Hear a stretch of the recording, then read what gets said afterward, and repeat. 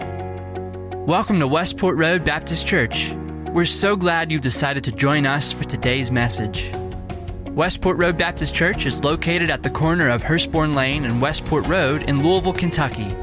If you have a Bible, please have it handy and prepare your heart and mind as our pastor, Chip Pendleton, brings us the Word of God.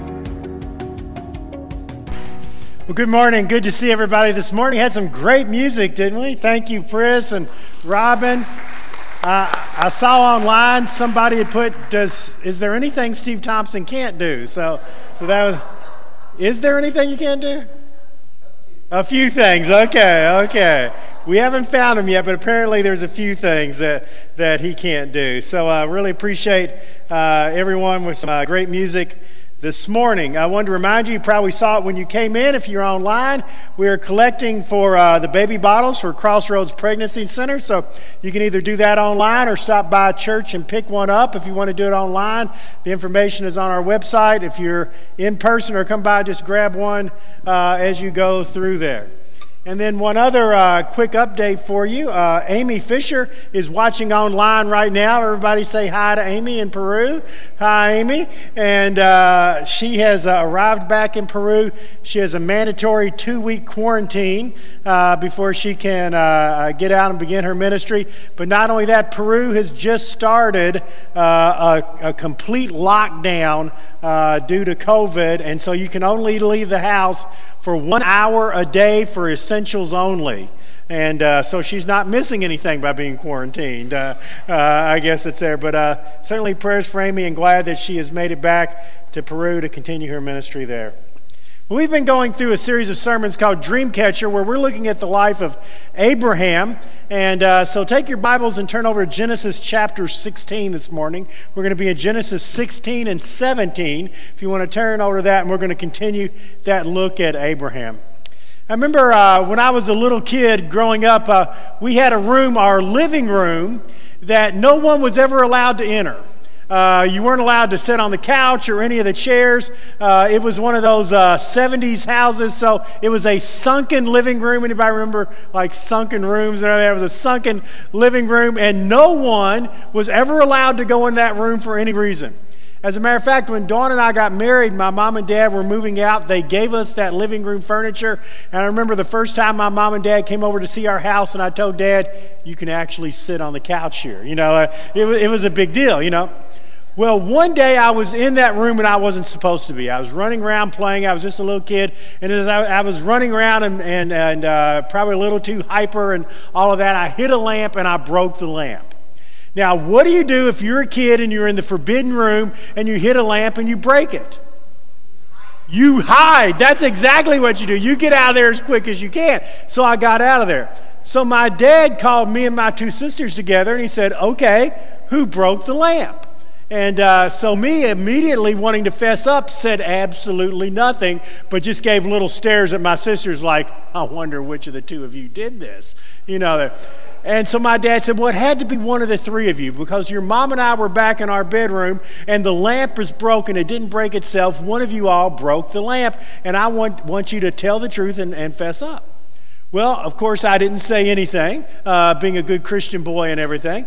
And so my dad said, well, I just want to say whoever did it, I'm really disappointed in you for not telling the truth.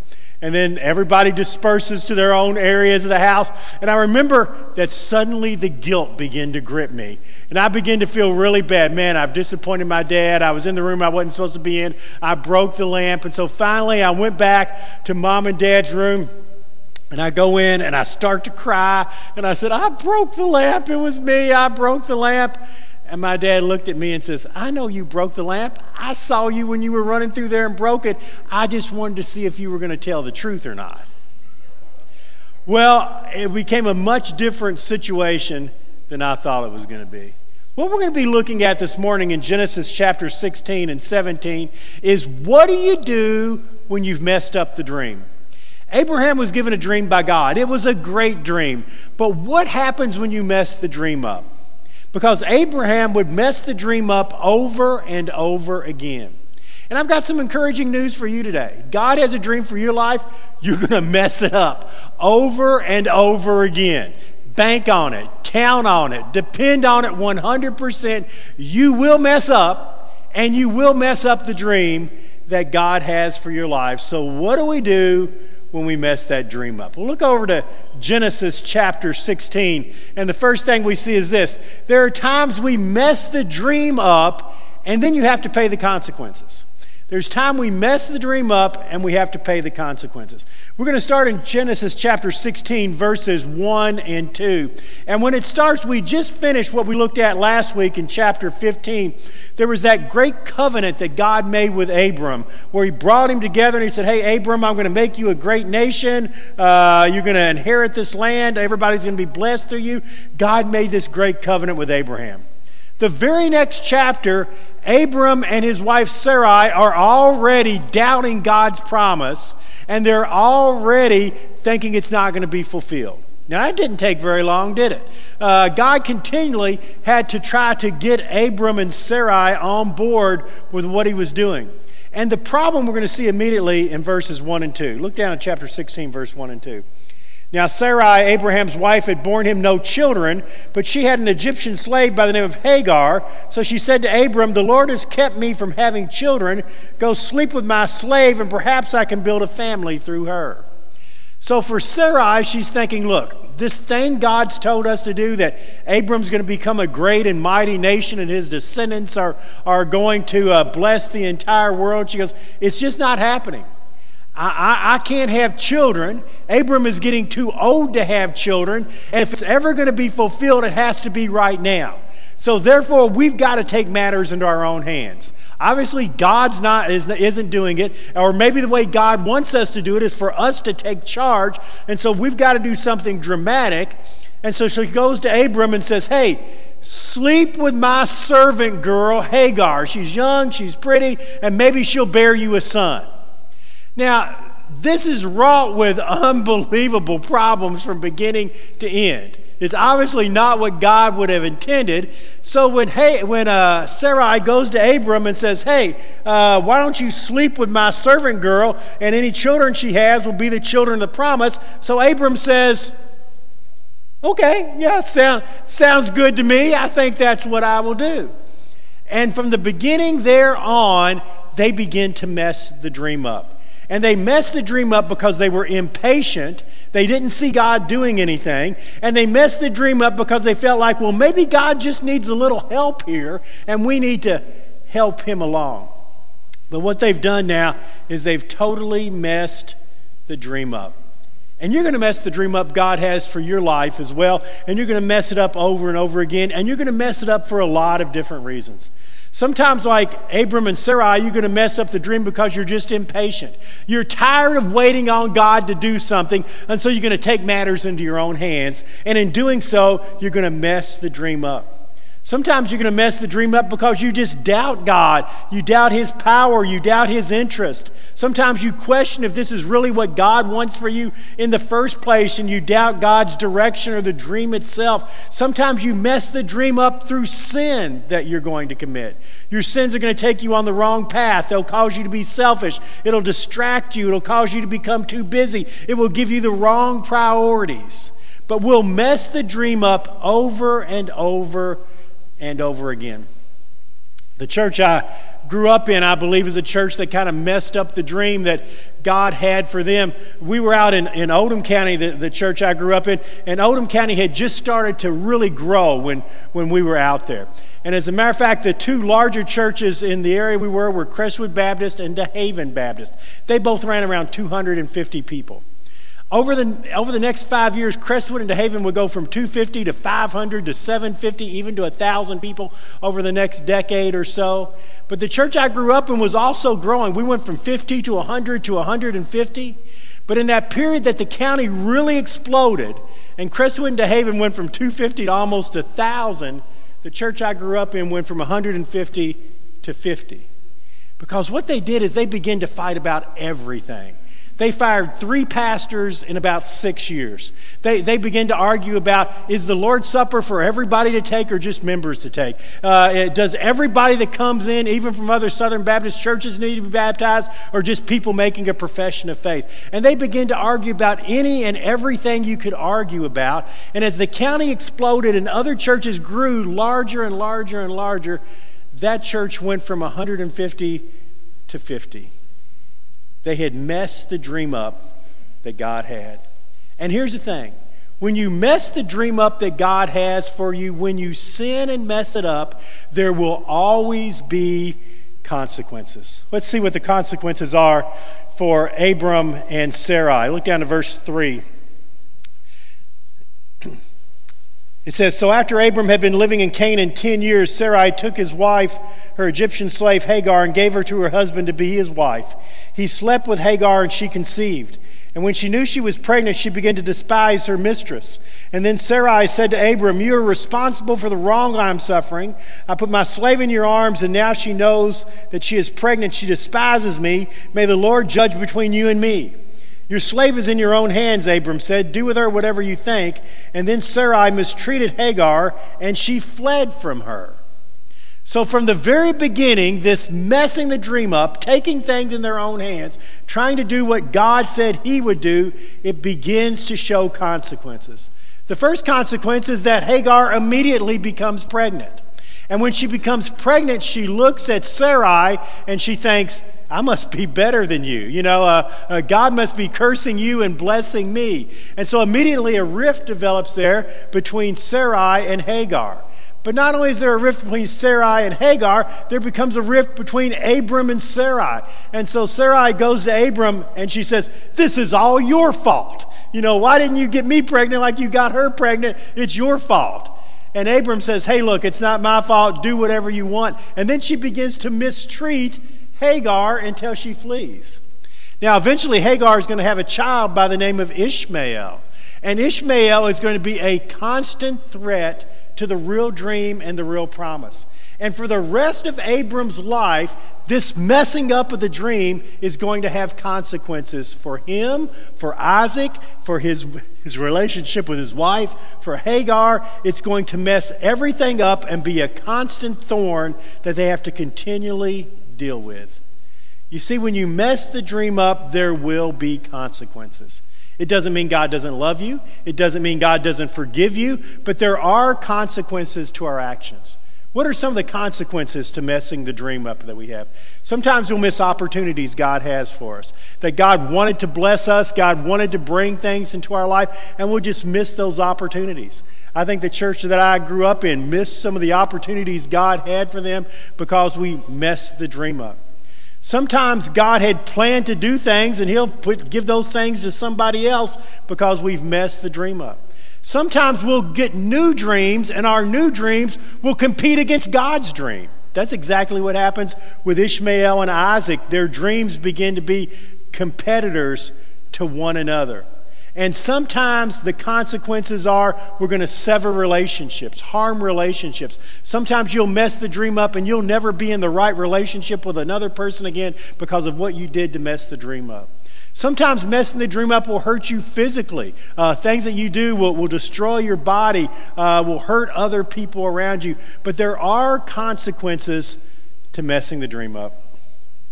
Ali Demir is a soccer fan in Turkey, and he loves his local soccer team.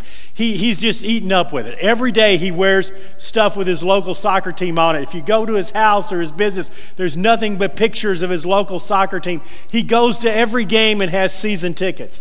But he's so eaten up with it that he can't control himself. And so every game, he's always yelling at the other fans. Eventually, he gets into fights with other fans until finally the team barred him from even coming to their games. What he loved the most and what he enjoyed the most and what he was just eaten up with, he was barred from even going to the games. But Ali couldn't take that. He had to see his team play, and one game they weren't on television, so he rented this crane. And he goes to the top of the crane so that he can see the game from outside the stadium. I got a picture of him right there in the crane watching the game. But this is what happened. The police then come by, order him down from the crane, arrest him, and the judge gives him a huge fine. So here's a guy that wanted nothing more to do but to love his soccer team and to watch his soccer team, but because he continually messed it up, he's now barred from going to the games. He had to spend a weekend in jail, and he has a huge fine. All because he messed it up. We mess our dreams up, and there are always consequences when we do that. And that brings us to the next thing that we see in our scripture passage. Even after you've messed the dream up, God doesn't give up on you, He doesn't give up on the dream, and He doesn't give up on His work. We might mess the dream up, but God doesn't give up on us, the dream, or His work. Look over to chapter 17.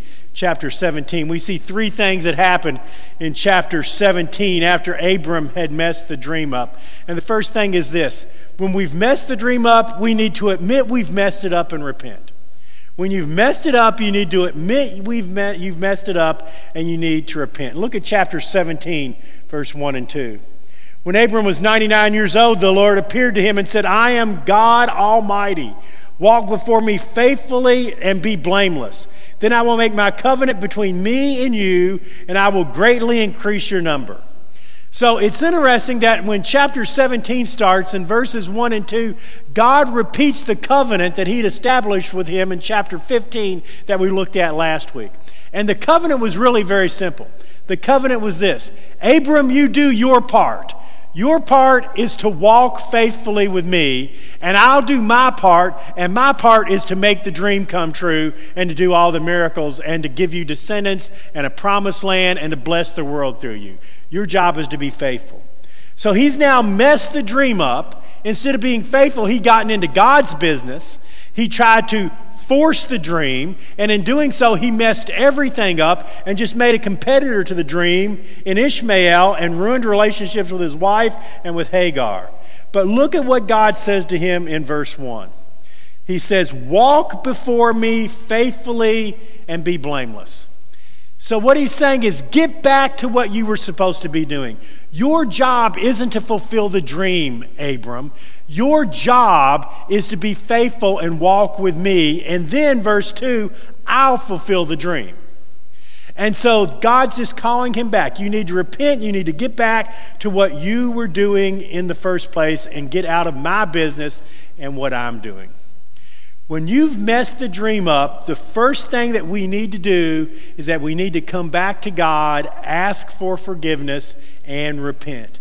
Because when you mess the dream up, your life is filled with all that trash that comes along with messing it up, and you need to be recentered with God again. Last weekend at Johnson State Historic Park in Tennessee, on the Tennessee River, 24 volunteers went out, and they collected 10 tons of trash out of the Tennessee River, the park. Here they are right there. 10 tons of trash that were in the river. Think of all that pollution, all of that was there. Well, we are filled with the trash that comes with messing the dream up, and we're never going to get it right till we go to God and ask for repentance. But not only ask for repentance, repent and get back to what God wants us to do. I'm going to give you an example of what I'm talking about. It's going to freak our camera people out here. So let's say God gave you a dream, and here's your dream here. And the dream is you're going to go from this end of the stage to that end of the stage, okay? And you begin to walk. You're doing good. You're following God's dream. But then you mess up. You do your own way. You get impatient with God. You sin. You get off base. And instead of going the way you're supposed to, you start wandering around and being places that you shouldn't. So you finally stop and you say, look, I'm not where I was supposed to be. I've messed up. You ask God to forgive you. So God forgives you. What's the problem? Where am I right now? I'm still far away from where the dream is. I've messed up. I've gone a wrong direction, and I've asked God to forgive me, and He's forgiven me. Repentance is essential, and repentance is getting back to what God wanted you to do in the first place. Forgiveness is God forgiving you from going the wrong direction. Repentance is when you go back to what God wanted you to do in the first place. So now I'm forgiven. Then I repent and get back to where God wants me to be, and then God starts you back where you need to be. And so that's why it's always so important that we come to God and we seek repentance and we come to Him. Let God do His part, we'll do our part. Now here's the good news. I don't know who you are. I don't know where you come from. I don't know what you've done. I don't know how many times you've done it and how many times you failed over and over again. What I know is this: God loves you. Jesus died on the cross for you. And no matter what you've done or how many times you've done it, God will forgive you when you come to Him and ask to be forgiven. And then our job is to repent and get on that path again. Exactly what He said to Abram in verse 1. In 1 John 1, 8 and 9, it says this: if we claim to be without sin, we deceive ourselves and the truth is not in us. So if you refuse to ask God for forgiveness and admit you've messed up, God can't do anything with you. You're just lying to yourself. But if we confess our sins, He is faithful and just, will forgive our sins, and will purify us from all unrighteousness. So the first part of getting back when we've messed the dream up is forgiveness and repentance. So what happens when we do that? We ask God to forgive us, we repent, get back to where we were supposed to be, then God will restore and encourage you. God will restore and encourage you. Now that's seen in our scripture passage in a couple of different ways. The main way that it's seen is that God changes Abram and Sarai's name as a symbol of His restoration and encouragement to them to get back to where the dream is. Look down to verse 3, chapter 17. Abram fell face down, and God said to him, as for me, this is my covenant with you. You will be the father of many nations. No longer will you be called Abram. Your name will be Abraham, for I have made you a father of many nations. I will make you fruitful. I will make nations come from you. Kings will come from you. I will establish my covenant as an everlasting covenant between me and you and your descendants after you and every generation to come, to be your God, the God of your descendants after you. The whole land of Canaan, where you now reside as a foreigner, I will give as an everlasting possession to you and your descendants after you. I will be their God. So the first thing He does is He changes Abram's name. He changes it from Abram to Abraham. Now, Abram means exalted father. It's kind of like Big Daddy or something like that, I'm Big Daddy, or something like that, so that's not a bad name, Abram. But he changes his name from Big Daddy or exalted father to Father of the multitudes. Now that's a much different name. I'm not just Big Daddy. I am now the father of great multitudes of people. And so he goes from Abram to Abraham. And so from that day on, the name change was very significant because people would now call him Abraham. And every time somebody called his name, they would say God's covenant. You're the father of great multitudes. And God said, because I'm going to make your descendants like the seashore, and they're going to take the land of Canaan, and the whole world is going to be blessed through them. So that name change becomes very significant. Then in verse 15, God also said to Abram, as for Sarai, your wife, you're no longer to call her Sarai. Her name will be Sarah. I will bless her, and I will surely give you a son by her. I will bless her so that she will be the mother of nations. Kings of people will come from her. So here is Sarai. She's barren. She can't have children. She's getting too old to have children. And so they forced this issue with Hagar, and Ishmael has been born. And yet God says, look, the child that's going to be my child is going to come from Sarai. She's going to have a child. She's no longer Sarai. She's going to be Sarah. Now, the name change in Hebrew is really fairly insignificant. Both Sarai and Sarah mean princess. But some scholars believe that there is a little slight variation. And they think that Sarai is more the name princess that you might use for your young daughter or something. There's my little princess or something like that. When your little daughter comes into the room and you use the term princess. But Sarah is the name you use for royalty. This is Princess Di. This is Princess Kate. And so it's saying you have gone from the little girl princess to being royalty and the mother of many nations. And so these name changes become very significant in God's eyes. But the significance is this: God sees in us what we don't see in ourselves. Abraham saw himself as someone who couldn't deliver on the promise. He was trying to force it, trying to do it his way, trying to get God to work. And he just thought he was a loser, and yet God looked at him and saw the father of multitudes. Sarai looked at herself and saw an old woman who was barren, who could never fulfill the promise. And God looked at her and saw her as royalty and the mother of many nations. God sees more in you than you see in yourself. I don't care what your parents have said about you. I don't care what your friends have said about you, your coaches, your teachers, your boss. I don't care what you think about yourself. All I know is what God sees when he looks at you. And when God looks at you, he sees so much more than you ever see in yourself. For Abram, he saw the father of multitudes. For Sarai, he saw royalty. God sees more in you than you will ever see in yourself. When you mess the dream up, God forgives, restores, and continues the dream. So we asked forgiveness, we repented, and then God's job is to say, now let's start going the way we were supposed to go. And that brings us to the last thing that we see in our scripture, and that's this: we need to believe and to continue to move forward. That's our job. Our job is not to know God's big plan. Our job isn't to try to do everything ourselves. Our job is to say, okay, I'm back here where God wanted me. Now I'm going to move forward wherever God takes me, wherever God's going to do. I'm just going to trust God, believe he's got it in plan, and I'm going to follow God. And when we do that, God begins to do great things through us. Now, it's interesting in our scripture passage that as Abram repents and begins to move forward, that God gives him a symbol of the covenant. He's already given him a name change. Now he gives them a physical symbol of the covenant. And let's see what it is in chapter 17, verse 9. Then God said to Abram, as for you, you must keep my covenant, you and your descendants after you for the generations to come.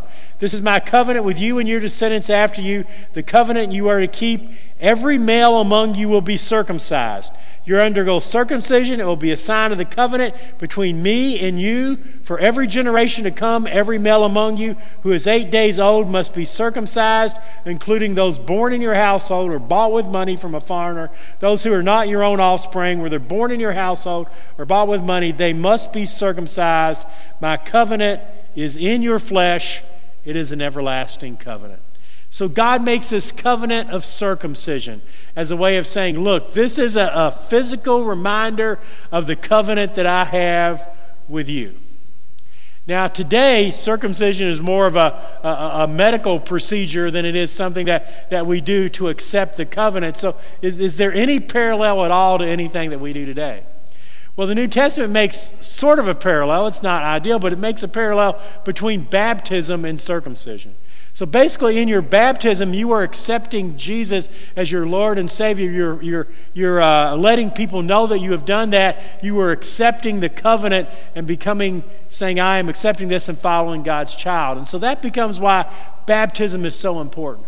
Because baptism is you accepting the covenant that God has given for you.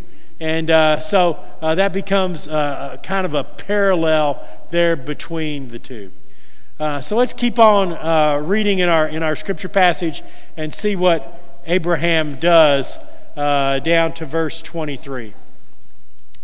On that very day, Abraham took his son Ishmael and all those born in his household or bought with his money, every male in his household, and he circumcised them as God had told him. Abraham was 99 years old when he was circumcised. His son Ishmael was 13. Abraham and his son Ishmael were both circumcised on that very day, and every male in Abraham's household, including those born in his household or bought from a foreigner, were circumcised with him. The interesting thing is verse 23, the first four words, on that very day. So what does Abraham do? He no longer tries to fulfill the promise himself. He's going to let God fulfill the promise. He's just going to be faithful. And all he knew was God said, be circumcised. And so on that very day, he accepts circumcision as a sign of the covenant. And on that very day, he and his son Ishmael and everyone else that lives with him are circumcised on that day.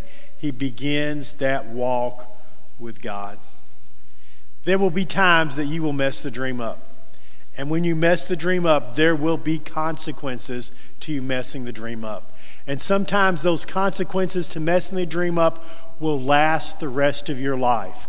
Abraham messing the dream up with Ishmael would be a burden to him the rest of his entire life.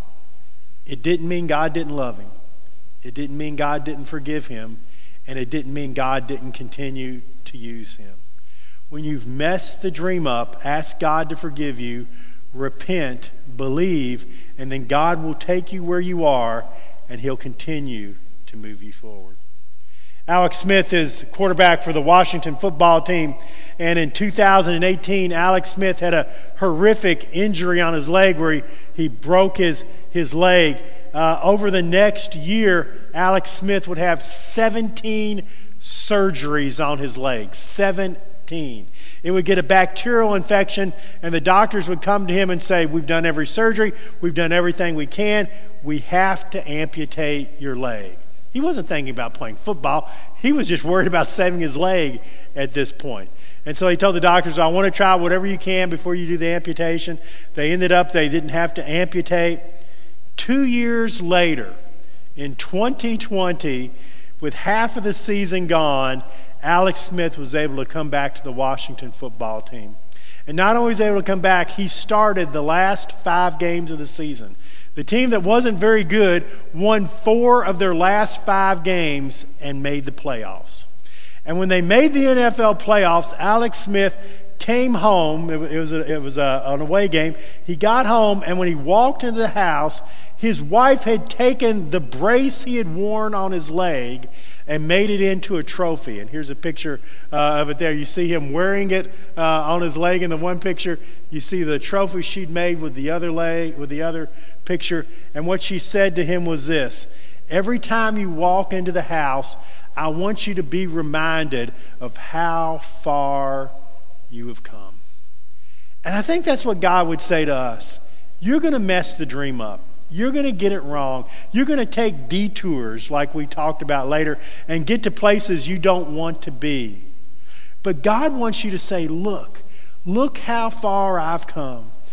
Ask for forgiveness. Repent. Get back on the road again. And God says, yes, you took a detour here, but you started back there. Look how far you've come. Just get back and I'll continue to the dream on.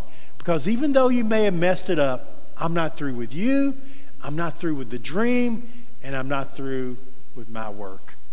And that should encourage us every time we mess up. Let's have a prayer. Father, thank you for loving us so much. I just pray, Lord, that each of us would look at our lives and when we've messed up, come to you and ask for that forgiveness and that restoration that you give. In Jesus' name, amen. We hope you enjoyed today's lesson and that it spoke to you. If you have prayer needs or want more information about us, we invite you to stop by our website, mywrbc.org, and click on Contact. Please use the word podcast in the subject line. You can also find us on Facebook, Twitter, and Instagram, keyword MyWRBC. At Westport Road Baptist Church, we love God and love people. Please join us for Sunday morning service at either 9:30 a.m. or 11 a.m. We also have Sunday school for all ages during both service times. Thanks again for listening, and join us next week for another message from God's Word.